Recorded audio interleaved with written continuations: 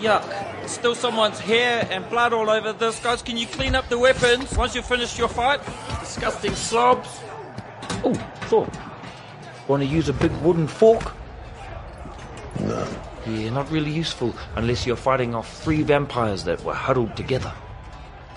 No, I really wish I had my hammer. Your hammer?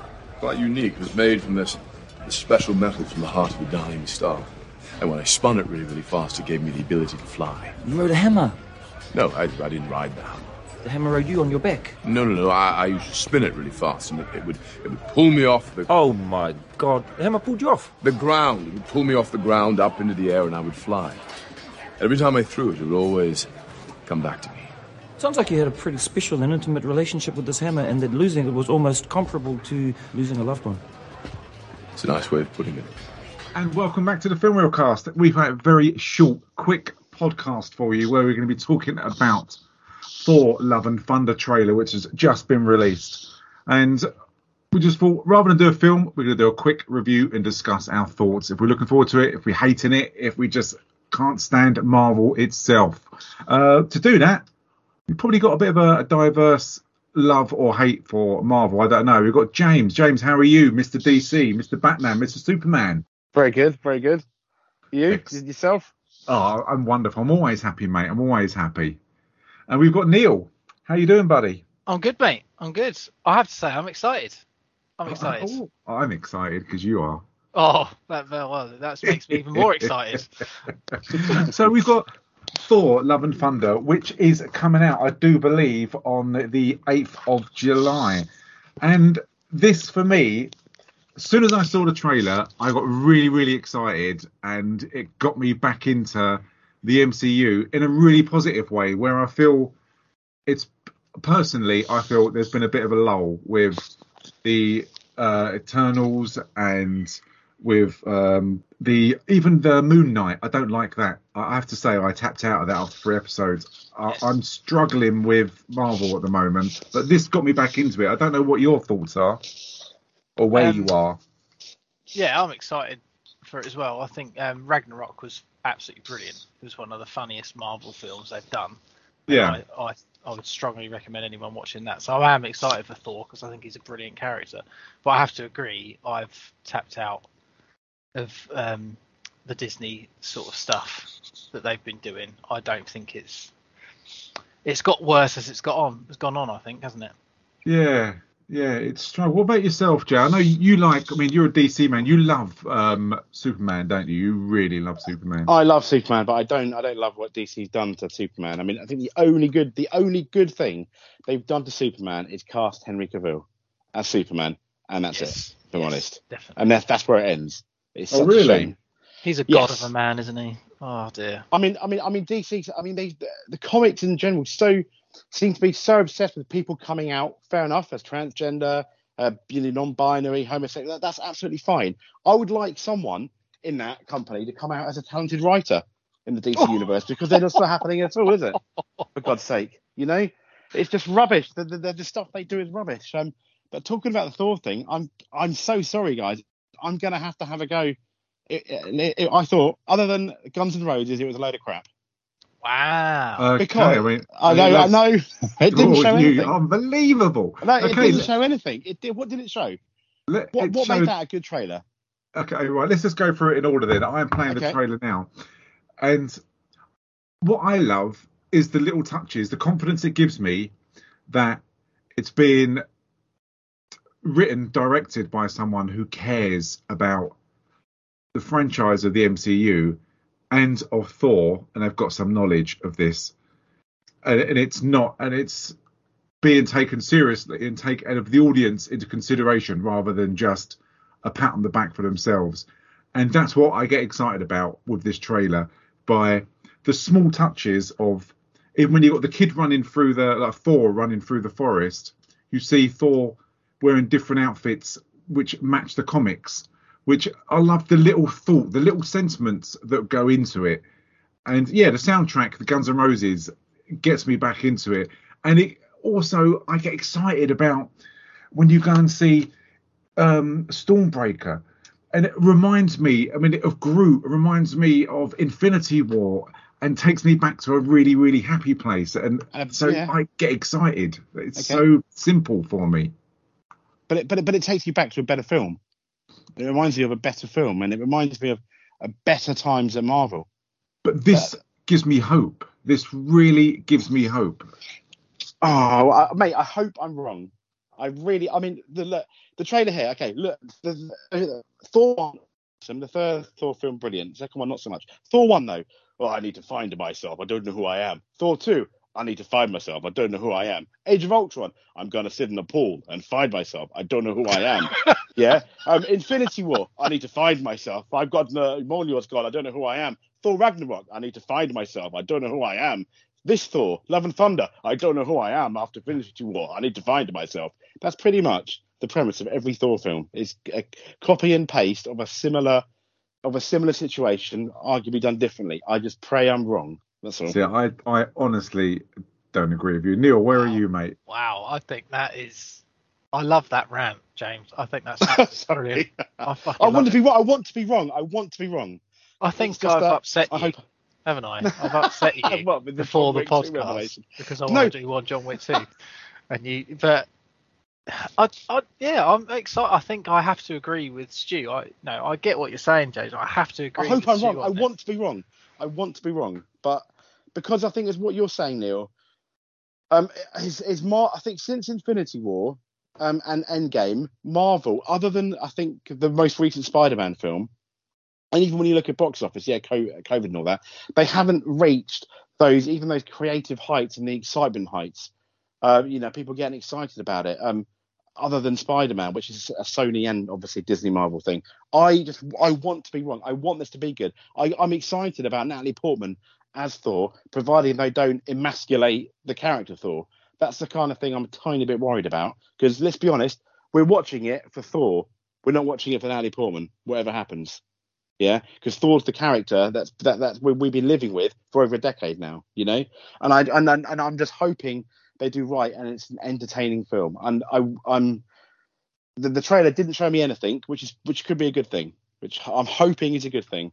It didn't show much. Yeah, because how often have we moaned about the fact that they often show you the entire film in a trailer? So it's nice that there's history around it.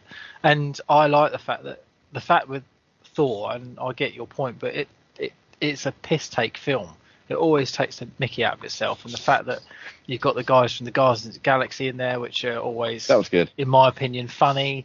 It looks like it's going to be another Ragnarok, which was more comedy based, and I enjoyed it immensely. So I'm looking forward to it due to that. And like Stu said, hopefully it will be more traditional towards how we like Marvel, rather than these miniseries that have a lot of promise but end up being quite disappointing often.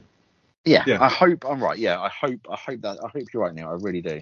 Because when, as you say, you look, and I love the little touches, and when it's got like on his cap, strongest Avenger, that's a nod to Hulk. Yes. That conversation.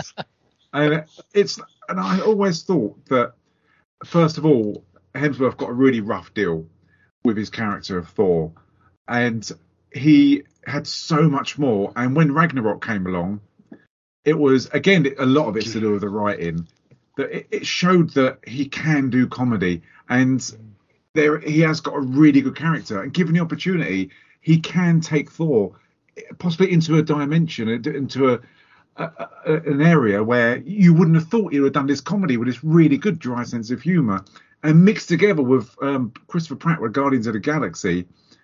I just think they're just going to bounce off each other so well, and it looks like at some point during the film that they do go off and look for Gamora, because obviously that must be the Guardians 3 film. But you got Korg, brilliant character, really, really funny. I mean, Taika Waititi, just it's great. He's just so chilled out, and it brings new things in. Like, for instance, you've got Tooth Gnasher and Tooth Grinder, the two goats in New Asgard, pulling the boat along.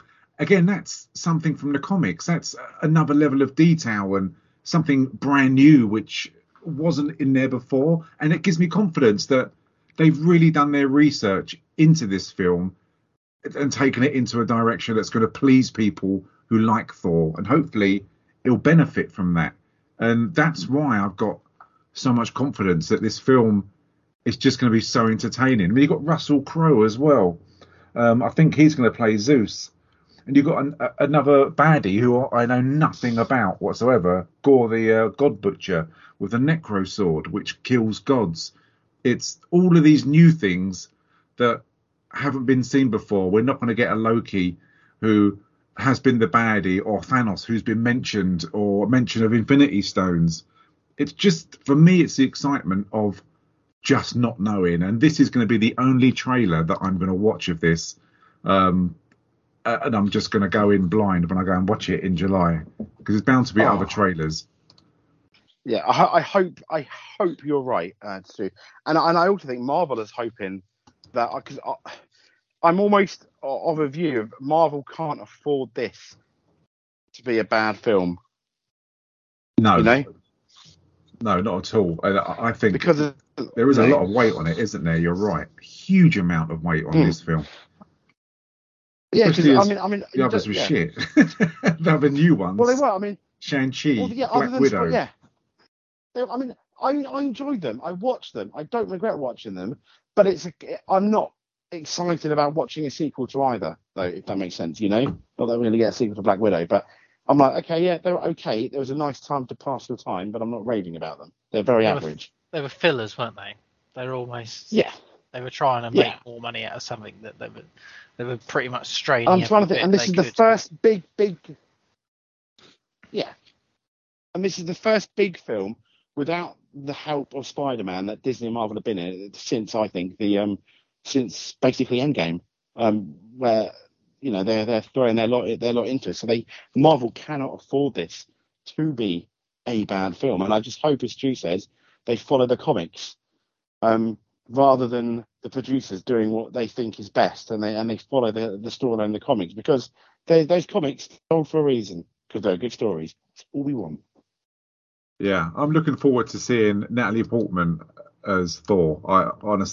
I think it's going to be really, really good. I'm just really excited about it. And she got, understandably, such a rough ride, and she didn't even want to be in it. She had no interest, and she was a terrible character as the longer she was in this.